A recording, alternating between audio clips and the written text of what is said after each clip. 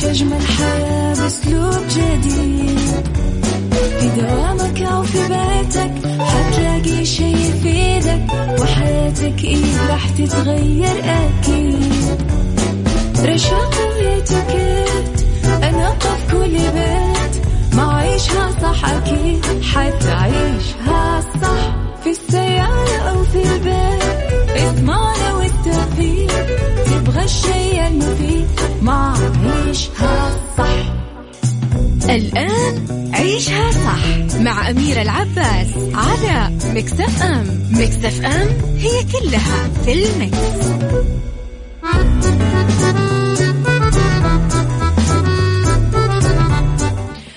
يا صباح الفل والورد والجمال والسعادة والرضا والمحبة والتوفيق والفلاح وكل شيء حلو يشبعكم.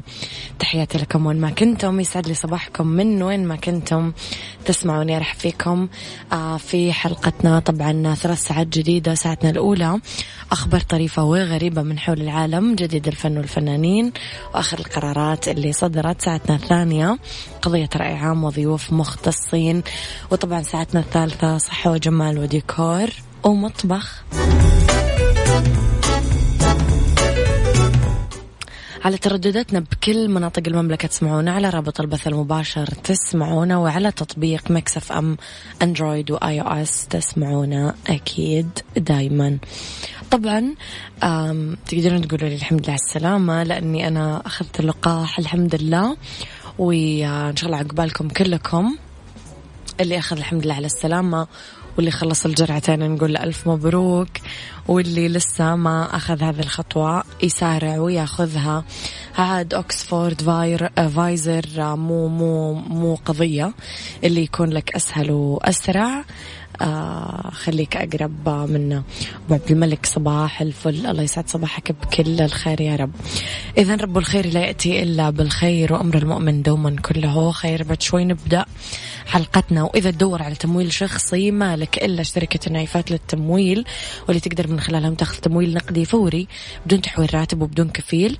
تتوفر برامج التمويل الشخصي للأفراد دون تحويل الراتب ولا الكفيل الشخصي.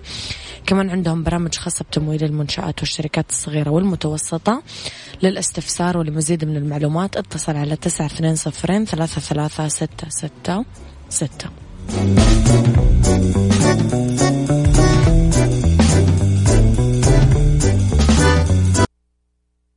عيشها صح مع أميرة العباس على ميكس اف ام. ميكس اف ام هي كلها في الميكس.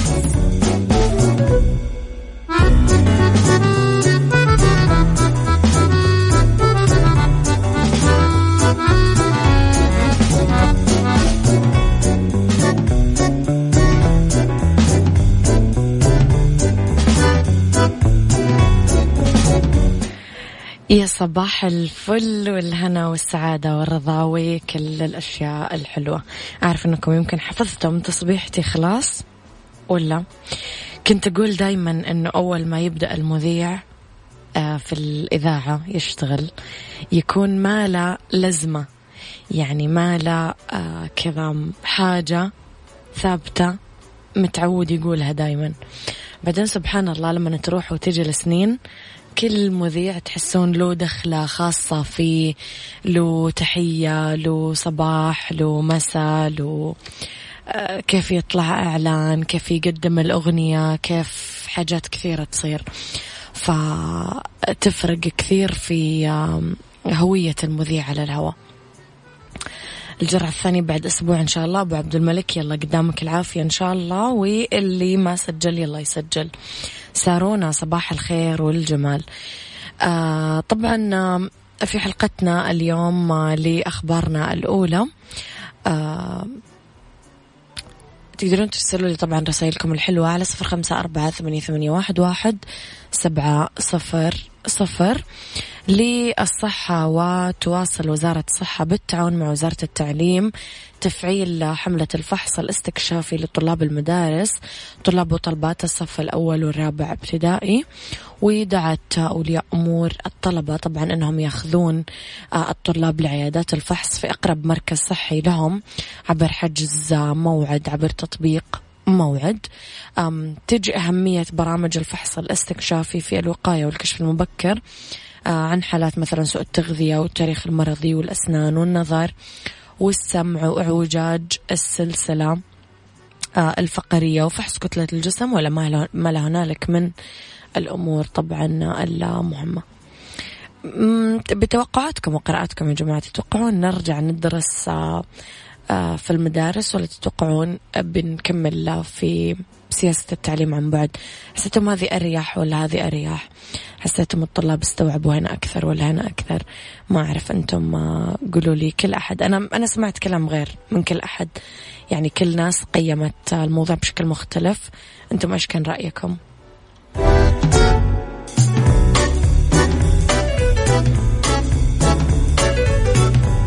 عيشها صح مع أميرة العباس على ميكس اف ام. ميكس اف ام هي كلها في الميكس.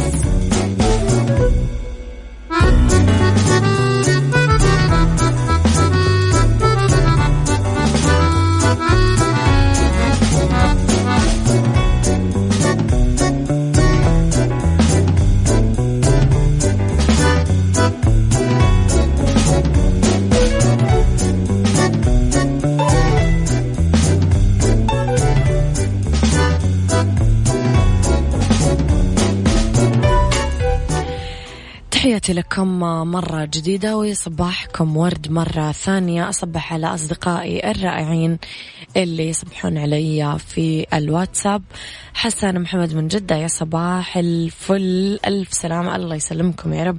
أسامة الباشا، يا صباح الفل.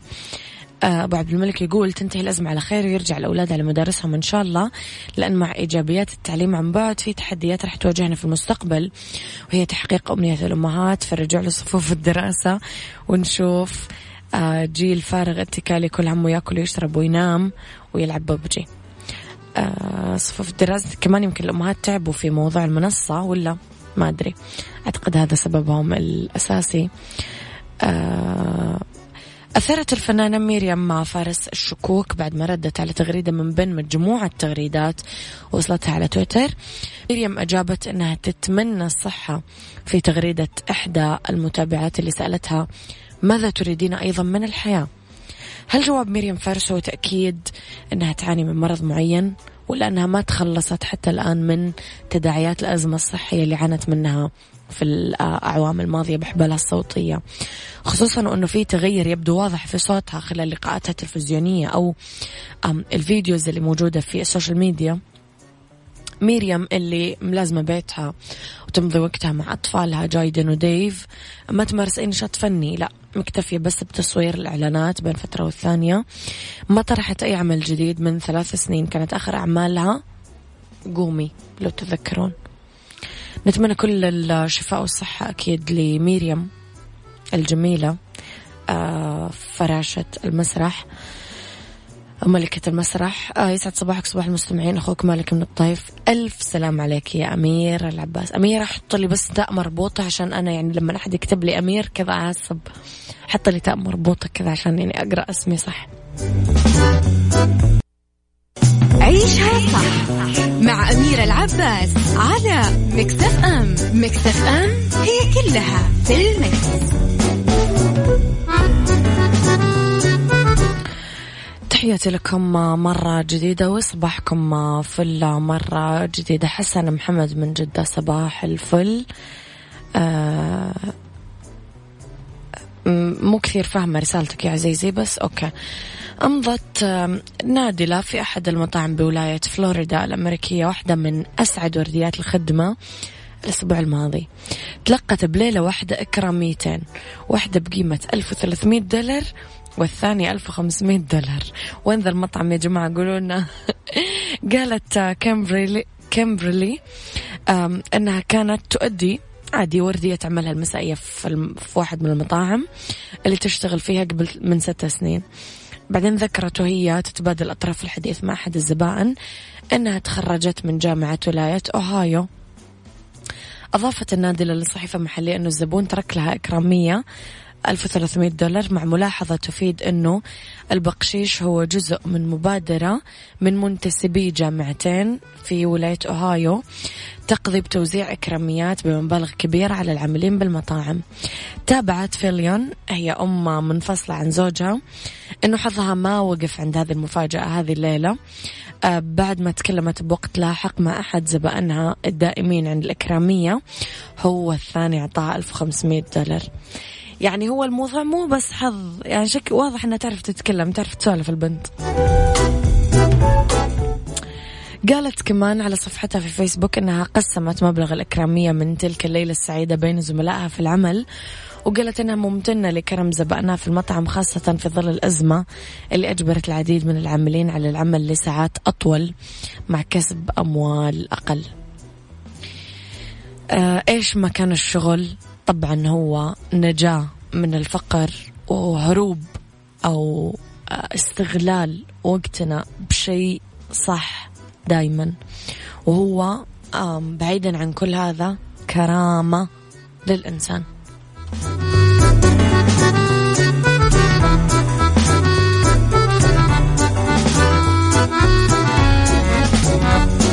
تعال وعيش حياتك، عوض كل شي فاتك، عيش أجمل حياة بأسلوب جديد. في دوامك أو في بيتك حتلاقي شي يفيدك، وحياتك إيه راح تتغير أكيد. رشاق ويتوكيت أنا قف كل بيت، ما عيشها صح أكيد حتعيشها صح. في السيارة أو في البيت اسمعنا والتوفيق، تبغى الشي المفيد ما عيشها صح. الآن عيشها صح مع أميرة العباس على ميكس اف ام. ميكس اف ام هي كلها في الميكس.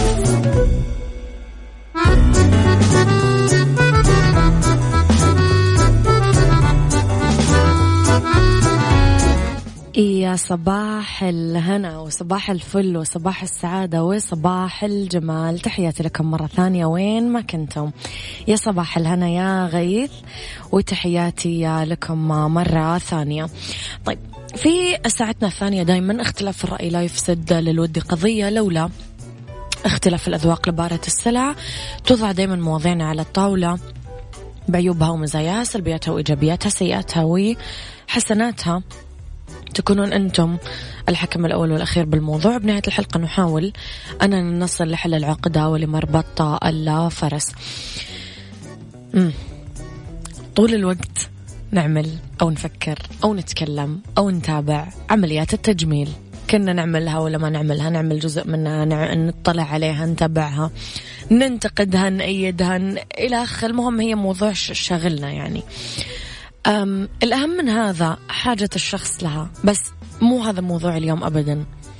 اليوم أبغى أروح شوية على الروح والأخلاق وحياتي أنا وحياتك أنت وحياتنا إحنا. كيف أقدر أقوم بعمليات تجميل لها؟ بمعنى أوضح سؤالي لك بساعة اليوم، هل نقدر نعمل عمليات تجميلية لأرواحنا وحياتنا؟ أي جانب نستطيع تجميله وتحسينه؟ قل لي رأيك على 0548811700. عيشها صح مع أميرة العباس على ميكس اف ام. ميكس اف ام هي كلها في الميكس. تحياتي لكم مرة ثانية، أرحب فيكم مرة جديدة. أبو عبد الملك، هل نستطيع القيام بعمليات تجميلية لأرواحنا وحياتنا؟ يقول نقدر ونستطيع، ليش لا؟ على الرغم أنه أغلب الحاجات تكون جميلة بطبيعتها. لا يا صديقي، ليس كل الأشياء جميلة بطبيعتها، هناك أشياء مشوهة وتحتاج لتجميل يعني من جذورها. أي جانب نستطيع تجميله وتحسينه؟ الذوق العام، الأخلاق والتعامل مع الناس، نتعلم الذوق والإتيكيت، نتعلم فن وأدب الحوار والإنصات، نتعلم ونمارس اللباقة واللطافة والمجاملة من غير تملق، نتعلم أن نقول لا عندما نحتاج أن نقولها ويصعب علينا قولها أو تعودنا على قول نعم. نبدأ يومنا بالتفاؤل وبتخيل أن اليوم هذا أجمل من البارح، نساعد ولا ننتظر مقابل، نعطي بكل صور العطاء ونغدق أحبابنا بالعطاء. غيث يقول الروح تحتاج لتجميل بالطبع، بعض الناس يظهرون جانب ليس متطابق لشخصيتهم، كرمنا الخالق سبحانه وتعالى بأفضل خلق لنحافظ عليها. العمليات الحقيقية اللي تبدأ بتجميل الشيء اللي جواك أنت، أعماقك أنت وروحك أنت، تجميل وعيك الحقيقي اللي قاعد يحرك مشاعرك وأفكارك. هذا الشيء اللي نرغب ونحب ونسعى لزيادته بهالعمليات. تكميم للغضب والانفعال، تكبير للقلب والتسامح، تفتيح للنفوس المظلمة والضغائن، تكسير للمعتقدات والأفكار المعيقة، ووضع وصلات الحب والعلاقات الحقيقية، وزرع بذور الذكاء العاطفي بكل تفاصيلها من الطفولة. هذه العمليات الحقيقية اللي لازم نهتم بوجودها بحياتنا وأرواحنا، لأنه الواقع أنه نجمل الداخل فيعكس هالجمال كل تفاصيل الشخص وعالمه. هذا البريق اللي ندور عليه ببشرتنا مثلا ما راح يدوم بالمستحضرات، بس اللي راح يدوم لما يكون الروح والقلب أنقياء خالين من كل الشوائب، والمستحضرات جزء يحافظ عليها بس. قولوا لي رأيكم في الموضوع على 0548811700. ولأنك عظيمة يا أمي تستاهلين نحتفل فيك بأحلى كيك. حلويات سعد الدين تحتفل بالأمهات، وكل عام أمهاتنا بخير، عسى خيرهم علينا يدوم. أسعدها من سعد الدين، واستمتع بخصم 15% على الحجز المبكر من المتجر الإلكتروني www.saعدالدين.com أو الرقم الموحد 920-170-70. تحياتي لكم مرة جديدة، أصبح عليكم مرة ثانية. ممكن يكون للبعض رأي مختلف بموضوعنا، عشان يعرف هذا كله يتأكد منه بس عليكم التجربة والبدء فعلا بالرحلة لصنع الطريق الصحيح للوصول لروح نقية. ممكن رح نواجه بعض الصعاب والعقبات وبعض الأحيان تردد وخوف ومقاومة، بس هي مجرد أفكار توهمنا أننا ما نقدر، ولكن الحقيقة تكمن في أننا نعقلها ونتوكل. كل ما يكمن تجميله يكمن في دواخلنا. بالدنيا صحتك برعاية مجموعة أندلسية العربية للخدمات الطبية على ميكس اف ام.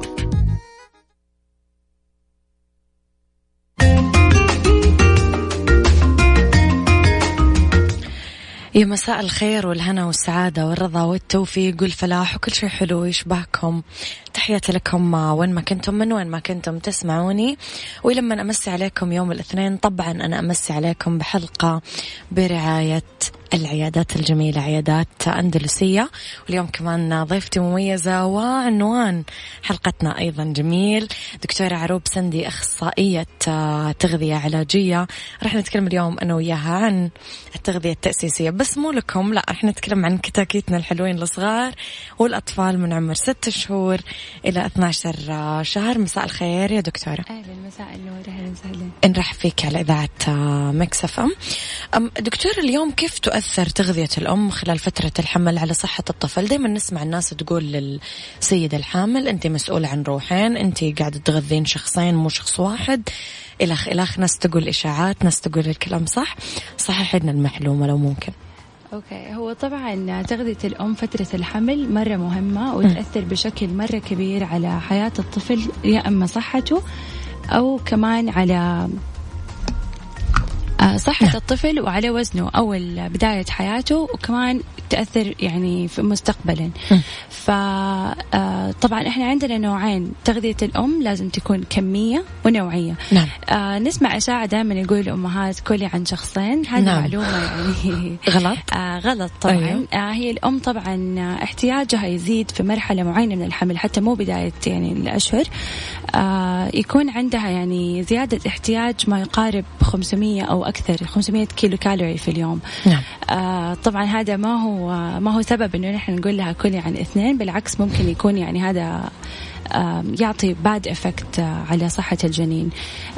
من الأشياء الأم لازم تعتني فيها العناصر المهمة، يعني عندنا الحديد، عندنا البروتين، الدهون الصحية مرة مهمة في بداية الحمل، لأنه الدهون عموما تبني عندنا الدماغ، الجهاز العصبي، فتؤثر مرة بشكل جدا كبير على صحة الطفل والجنين. لو نتكلم شوية ما بعد فترة الحمل، الطفل خلال عمر تحديدا 6 شهور هو موضوع حلقتنا اليوم. إيش أهمية تقديم الطعام للطفل تحديدا بهذا العمر؟ نحن بنقدم، يعني المفروض إنه الأم تبدأ تقدم الطعام بعمر 6 شهور، لما يكون الطفل عندنا كرايتيريا معينة. يعني هو طبيعي مو إنه أول ما يكون ليلة 6 شهور أو أول يوم في 6 شهور، خلال الفترة بيكون عندنا ساينز معينة نعرف بها إنه الطفل كده جاهز، يكون جهازه الهضمي جاهز، مناعته جاهزة، إنه لو دخل أي حاجة أو أي ميكروبس من الأطعمة الجسم بيقدر يدافع عنها.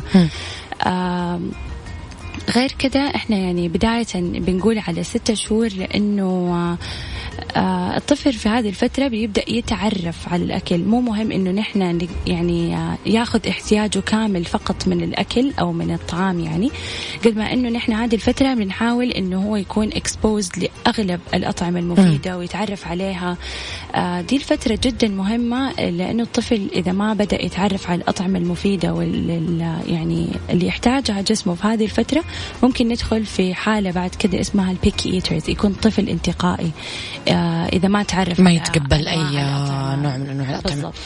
طيب دكتورة، الأمهات يتحمسون كثير أول ما يبدأون يأكلون الطفل طعام سائل في البداية، كثير يتحمسون أنه متى أقدر أكله طعام صلب أو طعام ناشف أو طعام قاسي شوية.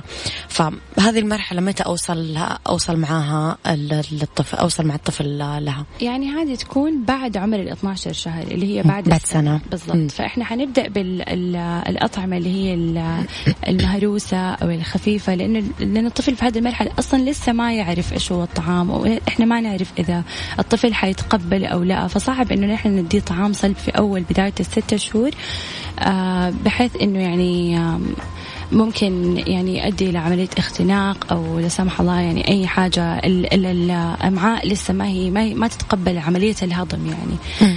فممكن هذا الشيء يكون بعد عمر السنة أو بعد 12 شهر.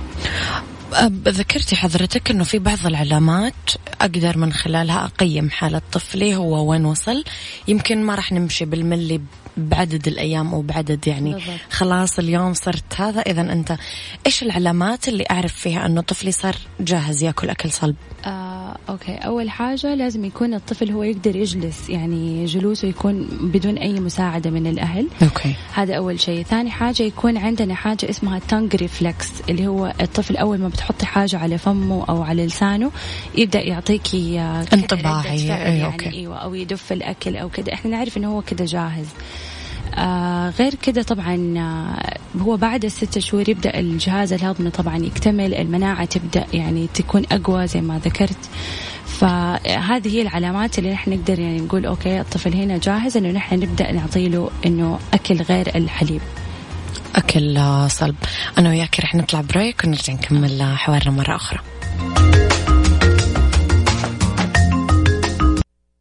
بالدنيا صحتك برعاية مجموعة أندلسية العربية للخدمات الطبية على ميكس اف ام.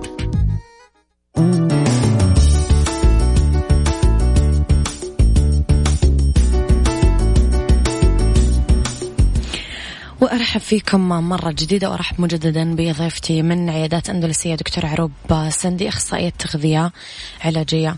دكتورة، وقفنا عند عمر 6 شهور، وقفنا عند الطعام الصلب. طب إيش التغذية المناسبة تحديدا لهذا العمر؟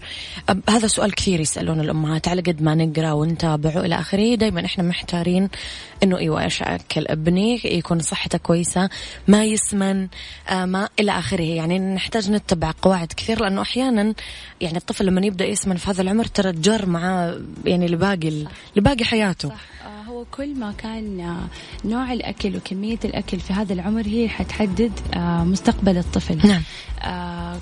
بعض الأحيان الأمهات تقول لك طب ابني يعني ما هو تشابي، ما هو مليان زي الأطفال التانيين، شكله كيوت كده.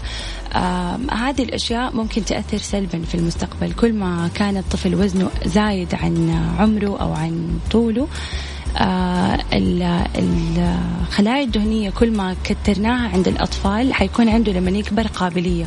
ممكن ما نلاقي أي عوامل وراثية وأي أسباب ثانية، نرجع لسبب إنه تغذية الطفل من البداية from scratch كانت غلط. فهذا شيء. شيء الثاني، في ناس تقول لك إنه يبدأوا يعطوه فواكه. لا، لأنه لا تبدأوا تعطوا الطفل فاكهة بحيث إنه هو يتعود على السكريات، يبطل من الخضروات. هذه المعلومة غلط، لأنه هو أوريدي متعود على السكريات من حليب الأم، سواء كان بيرضع رضاعة طبيعية أو من الفورمولا اللي هو الحليب الصناعي. فهو أوريدي يعني متعود على طعم السكر. فإنه نبدأ بفواكه أو خضار، أو يعني إيش أول وجبة تكون بهذا، يعني إيش الأم تفضل إنه هي تبدأ لابنها، أو إيش الطفل يتقبل. بعد كذا إحنا نبدأ يعني نركز على الأطفال اللي بيكونوا بيرضعوا رضاعة طبيعية. نبدأ نركز في البداية على الأغذية اللي غنية بالحديد. ليه؟ لأنه الطفل سبحان الله أول ما بيتولد بيكون عنده مخزون كافي لمدة 6 شهور. طبعا هذا يعتمد على غذاء الأم اللي إحنا قلنا إنه هي يعني تأثر. فالطفل يكون عنده مخزون لمدة 6 شهور من الحديد. بعد كده بيبدأ يقل أو يختفي. فإحنا نحاول نركز على الأغذية اللي غنية بالحديد في هذه الفترة اللي هي بداية 6 شهور، بحيث إنه نحن نقدر نعوض الطفل بالحديد اللي هو نقص من عنده أو لازم ياخذه من الأكل. الجهة الثانية، الأطفال اللي هم بياخذوا اللي هو الحليب الصناعي اللي هي الفورمولا، زي تكون مدعمة بالحديد، فما يحتاج إن الأم تكون يعني pressurized إنه هي تعطي الطفل يعني أغذية حديدها عالي. طبعا عندنا من أنواع الأطعمة اللي فيها حديد كويس، اللحم، العدس، البيض اللي هي البينز بشكل عام، البقوليات والحبوب، السبانخ، الملوخية اللي هي الجرين ليفز، الورقيات الخضراء. يفضل أن نعطي مع الطفل، يعني نعطي مع هذه الوجبات للطفل أي عناصر من فيتامين سي، لأنه فيتامين سي يساعد على امتصاص الحديد الجسم، بالذات إذا كان الحديد من مصادر نباتية. طيب، لو أرجع شوية للأشهر الأولى دكتورة، إيش الأطعمة الممنوعة في بداية الأشهر؟ أوكي، إحنا عندنا نوعين من الطعام فقط هي اللي ما ينفع أقدمها للطفل بعد 6 شهور. عندنا الحليب اللي هو حليب البقر الطبيعي، وعندنا بعد ولا قبل 6 شهور؟ لا، بعد إحنا قبل 6 شهور ما نبدأ طعام أبدا. نعم. أوكي، بعد 6 شهور نبدأ بالأطعمة. الشيئين الوحيدين اللي ممنوع نبدأ فيهم اللي هم الحليب الطبيعي اللي هو حليب البقر، وعندنا العسل. هذه النوعين من الغذاء ما يعني ممنوعة تماما إلين بعد عمر السنة. ليش؟ لأنه العسل فيه نوع من البكتيريا معينة سبحان الله يدخل في المعدة، أمعاء الطفل ما تقدر تتقبلها، بيحصل لنا يعني توكسينز. هذه البكتيريا بتتكاثر جوة الأمعاء وبتسبب التهابات، بتسبب إن الطفل ما بيقدر يمتص الطعام بشكل صحيح، يعني بتسبب لنا مشاكل صحية. هذا العسل. نقدر نستبدل العسل. طبعا إحنا ما حنقول سكر، لأن السكر في بداية حياة الطفل طبعا شيء مو صحيح، سم يعني ما هو أبدا مو صحيح. فنقدر نستبدله باللي هو الشراب القيقب اللي هو الميبل سيرب اللي هو الطبيعي، يعني ما اللي نحطه مع البانكيك. بالضبط، أيوه. فهذا بيكون سيف على إنه بطنه ومعدته تتقبله أكثر. الحليب نفس الشيء، الحليب البقري الطبيعي وطبعا مفيد وكل حاجة، بس ما نقدر نعطيه في العمر اللي هو من 6 شهور إلى 12 شهر، لأنه فيه كميات بروتين جدا عالية، فيه معادن جدا عالية. هي طبعا مفيدة، بس كلية البيبي ما بتقدر تتخلص من هذه العناصر الكبيرة بشكل كافي، بالتالي نحن بنجهدها وهي يعني تكون لسه دوبها يعني بيكتمل نموها. فلهذا السبب هذه الأسباب والأطعمة الممنوعة نعم. غير كده عندنا اللي هي الأطعمة المسببة للحساسية زي لسه كان هذا سؤالي الجاي. أوكي. كنت أحب أسألك دكتورة متى أقدر أقدم السمك أو أي أكل يسبب الحساسية للأطفال؟ نحن عندنا الأطعمة المسببة للحساسية زي الموز، البيض، السمك، المكسرات.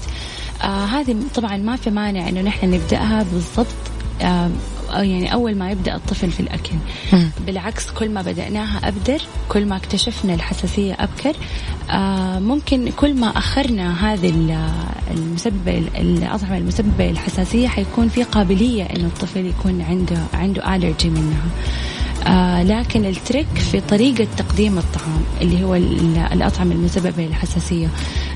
نحاول قد ما نقدر إنه نخلي بين كل طعام وطعام مسبب للحساسية من 5 أيام إلى أسبوع تقريبا، عشان أقيم إنه نقدر نقيم هل هذا الطفل عنده مشكلة من هذا النوع أو من نوع آخر.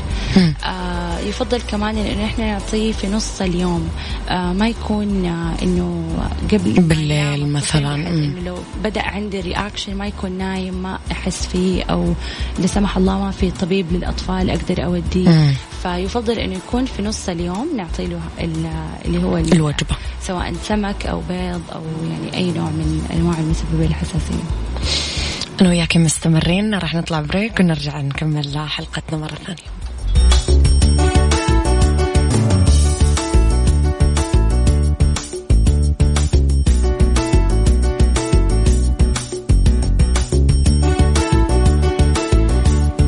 تحياتي لكم مرة جديد. معنا ضيفتي مو بس موضوعها حلو، هي كيوت، كي رايقة وكيوتة والحلقة كذا لطيفة اليوم.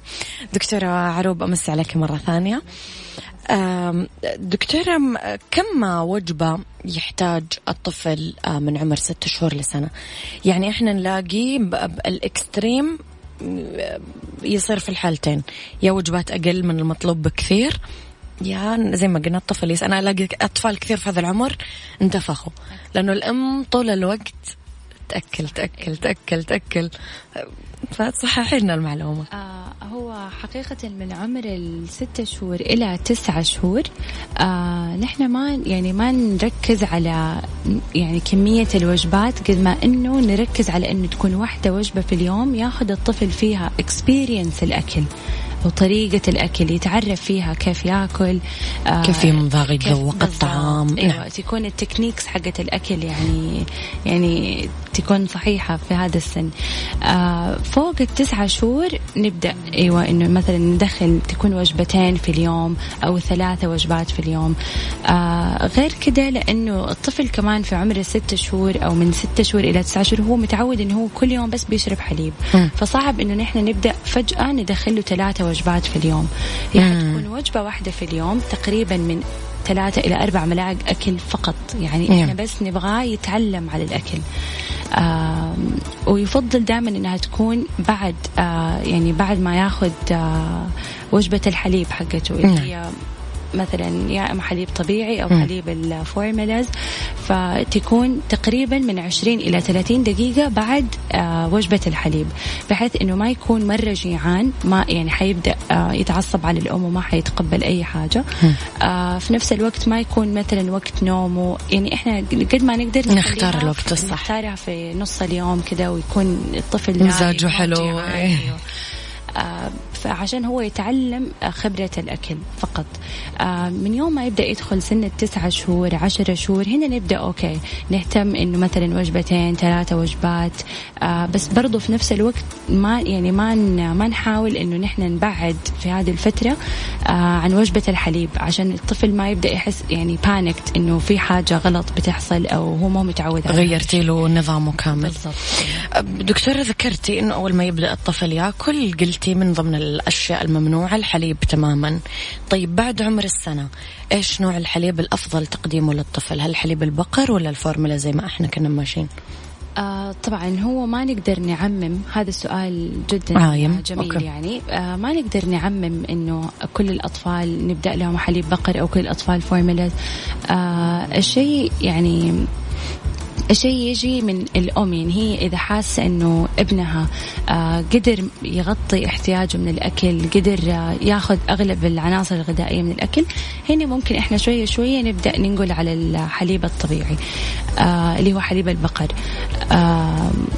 إذا الطفل لا ما بياخد احتياجه من الأكل، ما بيقدر يعني يغطي أغلب الوجبات، نفضل على الفورمولا لأنه هي طبعا مدعمة، فيها بروتينات، فيها معادن، فيها فيتامينات، فتعوض النقص اللي ما بياخد الطفل.